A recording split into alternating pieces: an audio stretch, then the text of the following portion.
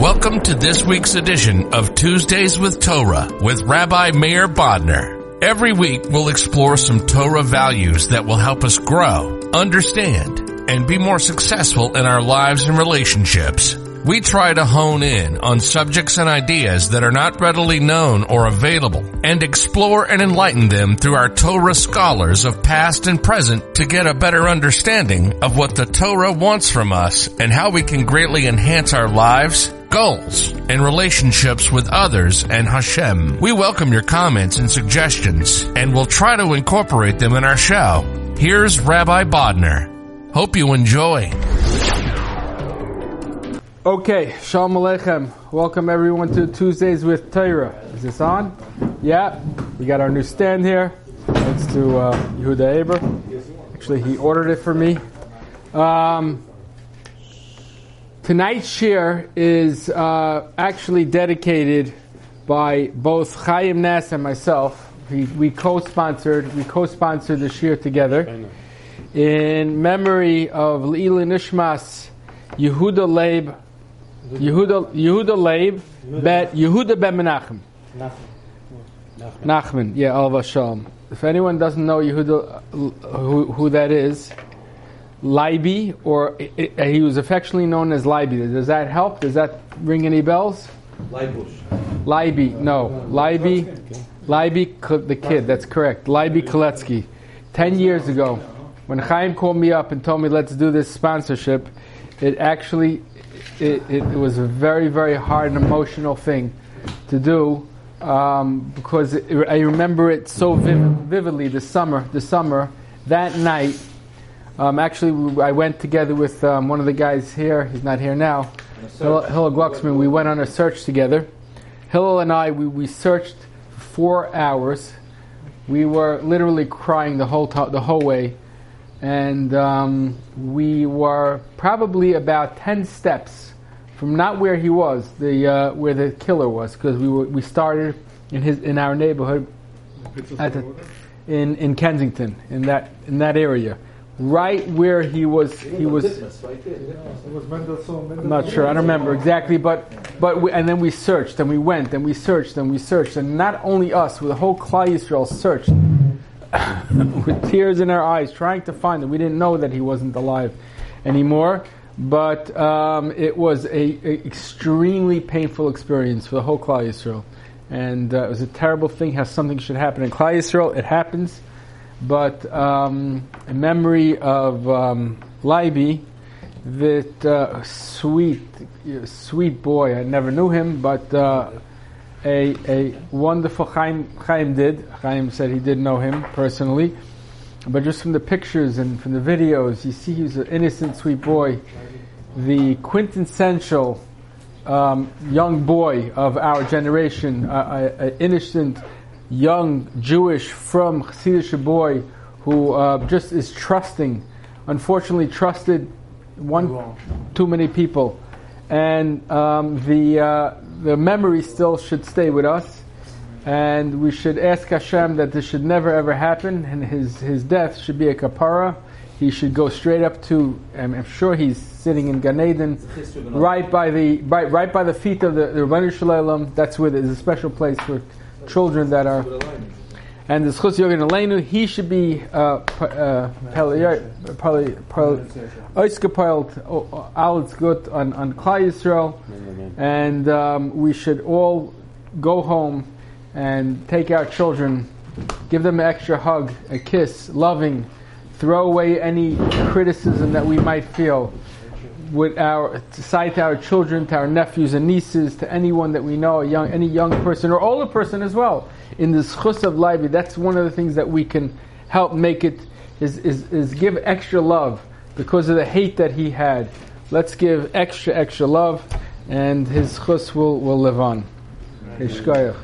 Okay, so we're up to the Paliyot is talking today. It's no coincidence that we're up to we're starting the summer, the beginning of the summer. A lot of people already are upstate already, and we're up to 39, which is Bar Levav, right? What does that come from? What is Bar Levav? First of all, where does the pasuk come from? It says Mi Aleh B'Har Hashem. Who's going to go up in the Har Hashem?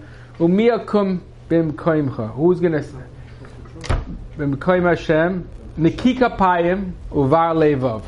The nikika payim, the guy who's innocent. It really means niki means nikika payim. His hands are clean. Very good. And ubar levav. I never knew what bar levav was until the Peliyatz explained it. Bar levav is a pure heart. What is a pure heart? And he says it's about having a pure heart. A pure heart means, he says, is that you conduct your minds, that your mind should have pure thoughts. Especially, and I love that he says this, because this is a tzaddik, a gadol hadar, that was in a different generation, many generations ago, 240 years ago. He says, especially during davening and during mitzvahs. So what I like what he says, it makes it much feel better, is that if a gadol could understand, like sometimes we think a gadol, he'll never understand what I'm thinking about, or what I did even. He wouldn't understand it. The gadol, I'm going to quote a gadol hadar and tell him what my taivas are, like what. No, this is a gadol telling, yes, all those thoughts that are not clean and not good, and what you're thinking about doing during davening, during mitzvahs, during whatever, you got to control it even more so, right? So it's true that we all know that our best ideas happen during davening, and Shemoneh Esrei is the breeding ground of tremendous businesses, So but it also happens to be the breeding ground of things that improper thoughts. So how do we control them? So he's talking about that, and it makes us feel like, okay, so they struggled those times also. That's in a way good, but it doesn't make it mutter.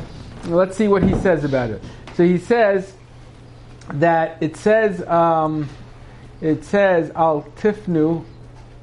It says in the pasuk al tifnu el elilim. Elilim is the gods, right? And it says don't turn. It's al. What the way that the pasuk is al tifnu el. Don't turn away from it, which means is that you can direct. We have the power, he says, to direct our thoughts. It's not like we say, thoughts come in. Yeah, they do come in. But there's a way, he says, that if we work on it, we can channel it. How do you do it? So very interesting. I want to find the lashon, and he says that how do we do it? One of the ways we do it is he brings two psukim to Bar Levav. He brings two psukim that you say when you're having thoughts, like you're in the middle of davening or you're doing whatever. Or he says not only that, you got to control your thoughts even when you're just sitting around doing nothing. It's very important not to let our thoughts go. So what does he do? What does he say? What does he do? There's two psukim. It says one pasuk is.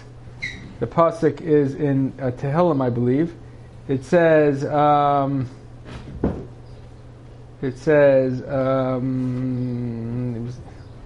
you should say, Hatzileni mitit ve'el etba, and two things. I believe this is in it doesn't give where it's from. Hatzileni mitit ve'el etba. Not sure what that means. And also the next pasuk, we all know what it means. So which means that basically you're davening to Hashem, help me out, get me out of the mud, get me out of the dirt, get me out of the funk. And the second pasuk is Leiv tahar bara elikim v'ruach nachon chadesh b'kirvi. Right? We all know that. So basically, I would assume that if you don't remember these psukim, that's okay too, because Hashem listens to any language. But this is just pick the psukim and Tehillim. That the first one is basically just beseeching Hashem, get it out of here.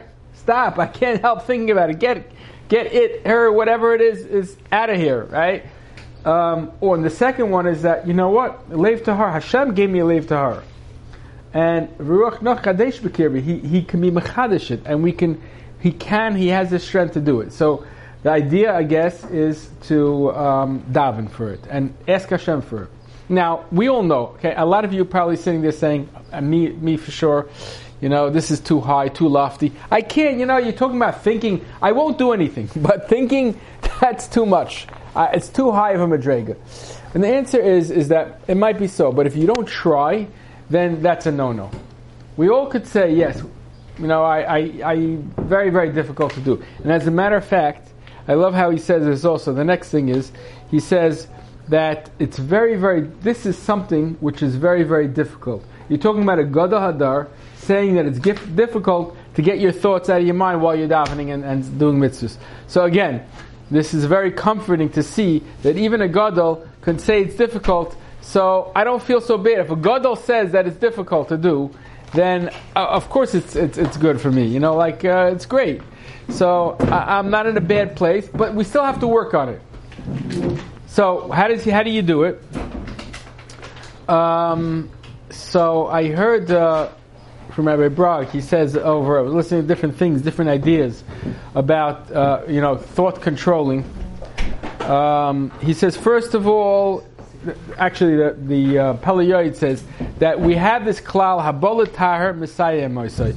Anybody that, especially when it comes to Yiddishkeit, when you ask Hashem for something and you sincerely mean it, you're going to be helped. So again, I can't hold fault for anybody that has thoughts coming in. A Gadol Hadar has thoughts coming in. So what do you want from me, God? Right? But we can fault ourselves for not trying. We got to try. We got to put some things in place. And even if we help the thoughts 10%, 15, 20, 50% of the time, then that's something which is 50% more than we were going to do before. So 50% of the time, that's wonderful.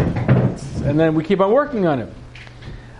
So what does he say? He says that the pasuk says, or Barak says, he says it from Rabbi Yitzchak Petterberger, that it says Kovei Hashem. If somebody is Kovei, is set in Hashem, Yachlifu Koichos. Hashem will change his Koichos. What does that mean? He's going to change his Koichos. So he said, can you imagine a person like Rashi? Rashi decided that he's going to be working in Hashem's world. If you take the life of Rashi, which I don't know how long it was, but it was not extra long, and you try to sit down in every not sleeping moment, but every waking moment, you try to write over all the words of Rashi. Now, Rashi wrote on the Gemara, on Chumash, on Tanakh, on all the, what else did he write on? What else? Everything, right? So you're not going to even be able to write all the Rashis in your life. But what did Rashi do? He not only wrote it, he made it. He thought about it. He was a Pirush. So how did that happen? Because he was Kaveh himself in Hashem's. When you put yourself in Hashem's world, you say, Hashem, this is what I want to do. Hashem gives you koyach. He switches your koyach. He gives you extra special strength. And the same thing goes for this. When we want to do something that's very difficult, very hard, all we got to do is we got to daven to Hashem and say that we want to do this, and Hashem gives us special koyach. So the Ramak says that he was Mekabel. Eliyahu Navi came to him. He was bothered by this. How do you change thoughts? How do you get these thoughts away? The Ramak came to him. The Eliyahu Navi came to him and told him. He says, "I have a secret. Listen to the secret. The secret is to say another pasuk. He has a different pasuk. The pasuk is Eish Tamid Tukar Amazbeach Lo Yisichbe. Eish Tamid, a fire always should burn on the mizbeach Lo Yisichbe. And he left. Eliyahu Navi came. He was bothered a whole night by this. He couldn't figure out, what do I do? It's so difficult. He says, I have a little trick for you. Say this pasuk, Eish Tamid Tukar. And then he was thinking about it. What's so special about the pasuk? And then it hit him. What's the pasuk talking about? It's an oila, carbon oila. A carbon oila is mechaper on thoughts, not on maisim. Carbon oila is mechaper on thoughts, and that's why if you say the pasuk, it's like you mechaper did a carbon oila. And also he says that ish connotates Torah, and the Torah can be mechaper on thoughts and can help you further. And which takes us to the next lesson from the Pele Yoetz, is he says, and this is a very, very true lesson. He doesn't need my haskama, he doesn't need science to back him up, but scientifically, right? When you want to take a thought and you want to push it away, is it going to work? No. Facts don't care anything. They don't. Right. You just push it away; it'll come right back. Right. You do is you replace it. If you replace it, you do something else. And what's the best thing to replace it with Torah? But not necessarily. You can replace it, right? We have this problem of wandering minds when we're working. when we're trying to talk to our friends, right? And like they're like talking, and then they start saying, what I do is I'm talking to somebody and I see that they're not, I start talking about the monkeys falling from the tree, and then I wait until, what yeah, no, I was, and my friends get very annoyed about it, and definitely my kids do too, but it works. It puts them right back, because in subconscious they know there's something wrong with what he's saying. There's no monkeys that are just fell. But anyway, the bottom line is that when we want to be more receptive to our friends, to our family, to our wives, to our children, to our parents, to our coworkers, what do? We try to focus. How do we try to focus? Is by focusing on the moment, on the thing. So I want to so how do you do it? Is by doing Torah. One of the best things is, by the way, what's the most stimulating thing you could be thinking about is a question in Torah, right? We discussed, right? What did we discuss this Sunday? We got everybody involved. We were discussing a halacha question about whether the Sheitel Macher, the case of the Sheitel Macher, I think, and everyone's heavily involved. No, not the lace top. That's a different thing. I'm not getting involved with that. No, I don't want to touch that. I mean, figuratively, I don't want to touch it. So we were talking about a case of it where Sheitel Macher ruined the Sheitel, and everybody was involved and heatedly involved. What it's called, the Shomer Chinim, Shomer Sachar. Elio was there, right? Eliezer was there. And that's something you think about it. And we were thinking about it the rest of the day. Somebody met me later on and said, I was thinking about, what about this? What you said about this. I saw. There you go. Okay, but so you think about these shaylas, pick a shayla, pick a stimulating Torah thought. Think about what whether it's in hashkafa and you'll see. I don't want to think about Torah. It's much better thinking about that stuff, right? But it's not true because that stuff doesn't do anything for you, and Torah will excite you, and you'll get it. Wow, it will stimulate you. It'll get you. You're moving, your mind moving in a real, very real way. So that's a beautiful way to do it. Another way is, and this is a science way, and the Torah tells us that we're allowed to use the Chacham Sagoyim. It's not obviously only when it doesn't contradict the Torah or go against the values of the Torah, right? We can use Chacham. So how do the scientists do this? So first of all, I was reading about a study they did in the war. After any deployments, the soldiers and the people, they experienced tremendous mindlessness. They had very, very hard time concentrating, and they did a study, and they saw that one of the big things that hindered a person from concentrating was stress. So stress is going to take that curve and make that attentiveness go really lower and lower and lower. So what they decided to do in the Army and in the Marines, and not just for everyone, for the elite corps, in other words, the ones that were, manning the bombs, and the ones that were taking care of, missions, and had to look at computers had to really concentrate, right?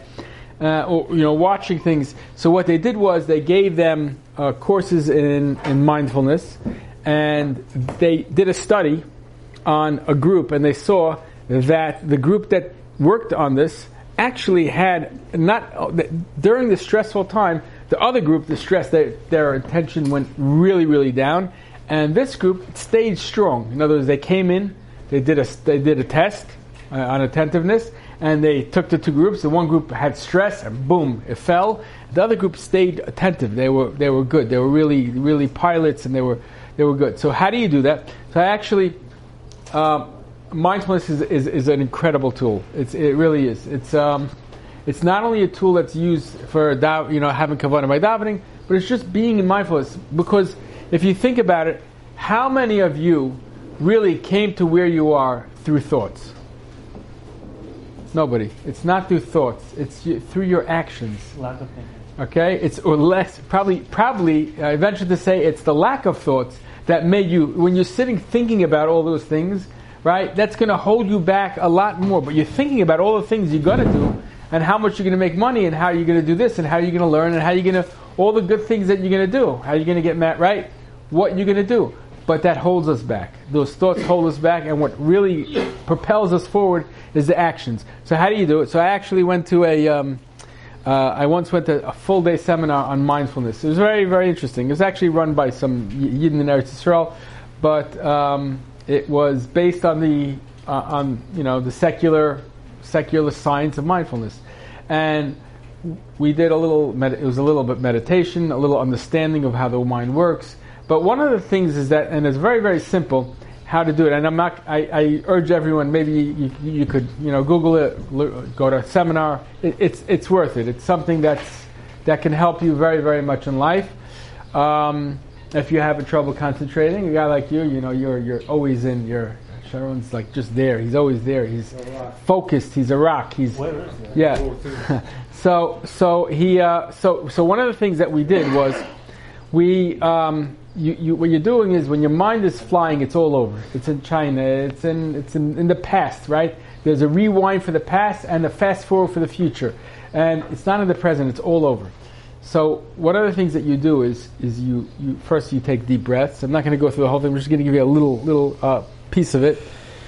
You have to deep breath. You have to concentrate on your breaths, and basically that brings you sort of back into the present. And you do this slow breathing, which is very, very relaxing also, because you're bringing oxygen into your mind, which is lacking oxygen, and it's running all over the place. Meditation, basically. But it's breathing. Before even the meditation, it's slow, concentrated, heavy breathing, and thinking about how the breath comes into your lungs and feel it filling up and feel it exhaling.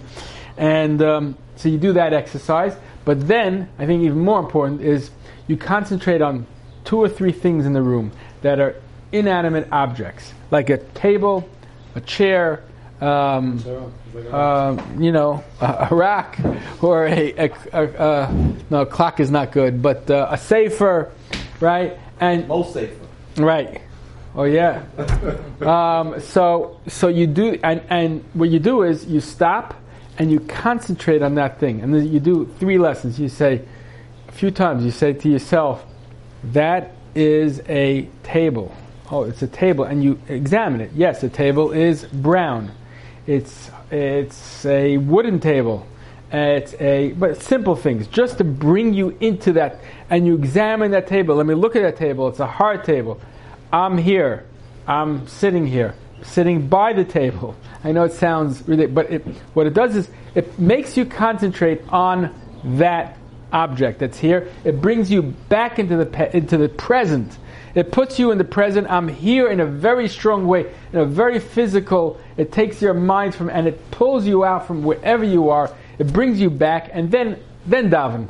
Try that before davening. I mean, this is just a simple exercise, but these kinds of things are a great help in bringing somebody, and it's something which is very, very important to practice. Okay, I like to end with this story. So, first of all, many of us say it's a struggle, and that's what the Pele Yoed says. It's a tremendous struggle, especially now we're coming into summer, where our eyes help our thoughts, and we just see things and think about things, and it's always a very, very difficult thing, but it's something that we can control to a certain degree, not always. I once heard there was a great Hasidic master that said that thoughts are like a bird. I've said this before. Bird flying over your head. You cannot control a bird from flying over your head, but you can control him from landing and making a nest in it. Right? Shoo him away. Right? Same thing, a bird, but it flies over. So thoughts are the same thing.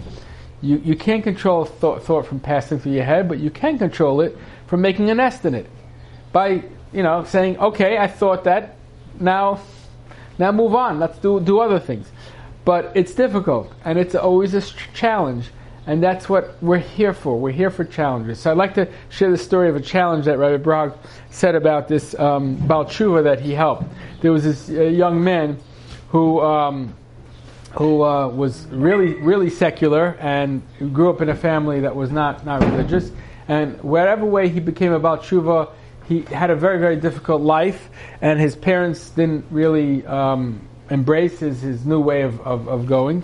And it was a slow journey for him, for the realization. He was a young, nice-looking boy. He had everything going for him in school and colleges. And at one point, he used to come to Rabbi Brag, who was in Miami at the time, and he learned from him until he went at night to his yeshiva, and he didn't move without Rabbi Brag. And what happened was, he realized that one of the most important things that he lost his job because he was becoming religious for whatever it was, and he realized that he had to find another job. So it was one day Chol Hamoed, and he came over to Rabbi Brag, and he says, I'm so excited, I have an interview.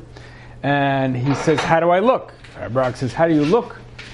You look like I would hire you today. He says, well, that's if it was a modeling agency, because you look so good. But I'm not sure what the job is.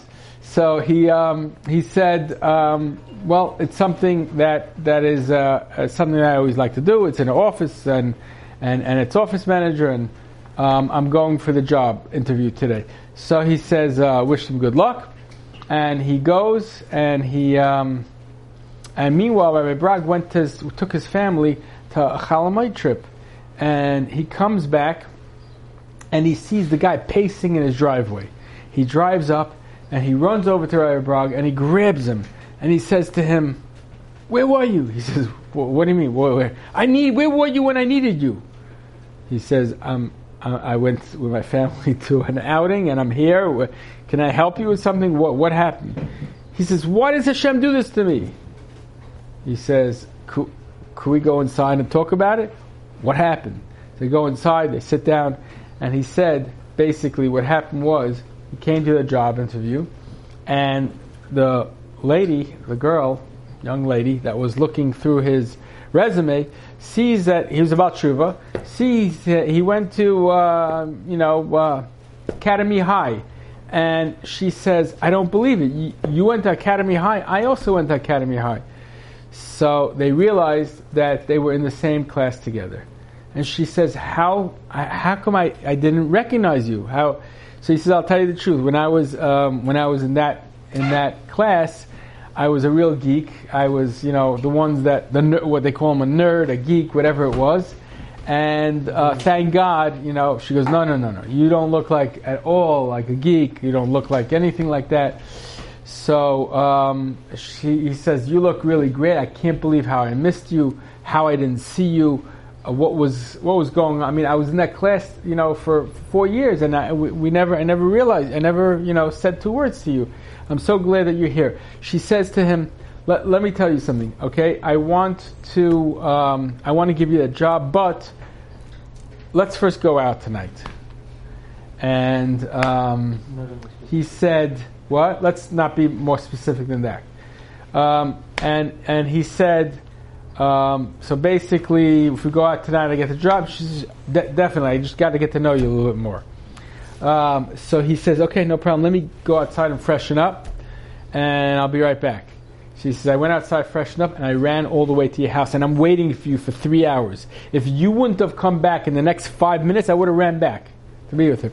And it's so difficult. First of all, finally I have this job, this great job that I want. And why does Hashem do this to me? Why did I have this kind of, I wanted to do, what I wanted to do, and why do I do it for me? So he says, Rabbi says, why? Because Hashem loves you. He says, I'll do without the love. He says, please, I can't handle this. He says, you don't understand something. What you did, you're amazing. You came to me before you did an Aveira. That's not like, that's what you do. You come to a rabbi before you do a Aveira, a priest after you do an Aveira. That's usually how it goes. Because a rabbi can't do anything before, afterwards. So there's no, we're forgiven. There's no such thing like that. I mean, tshuva is a long, very hard, difficult path.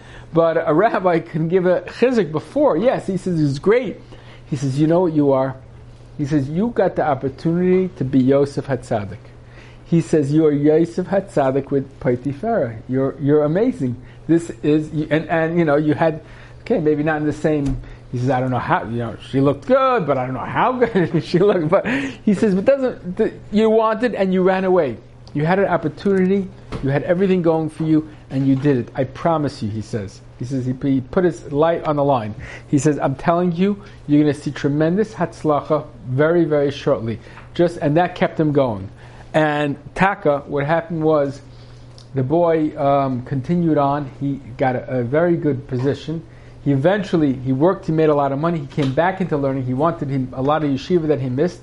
He ended up learning in Kollel, getting married to a wonderful girl. He wrote a sefer, this boy, young boy who was whatever, he wrote a sefer, I'm not sure what the sefer was, on a Torah sefer, and he was successful in everything that he did. So sometimes we're faced with adversity, we think that it's Hashem doing something to us, but really it's opportunity. We should all be able to learn how to control our minds, our thoughts, and be zoicha to tremendous, tremendous bracha. Thanks a lot.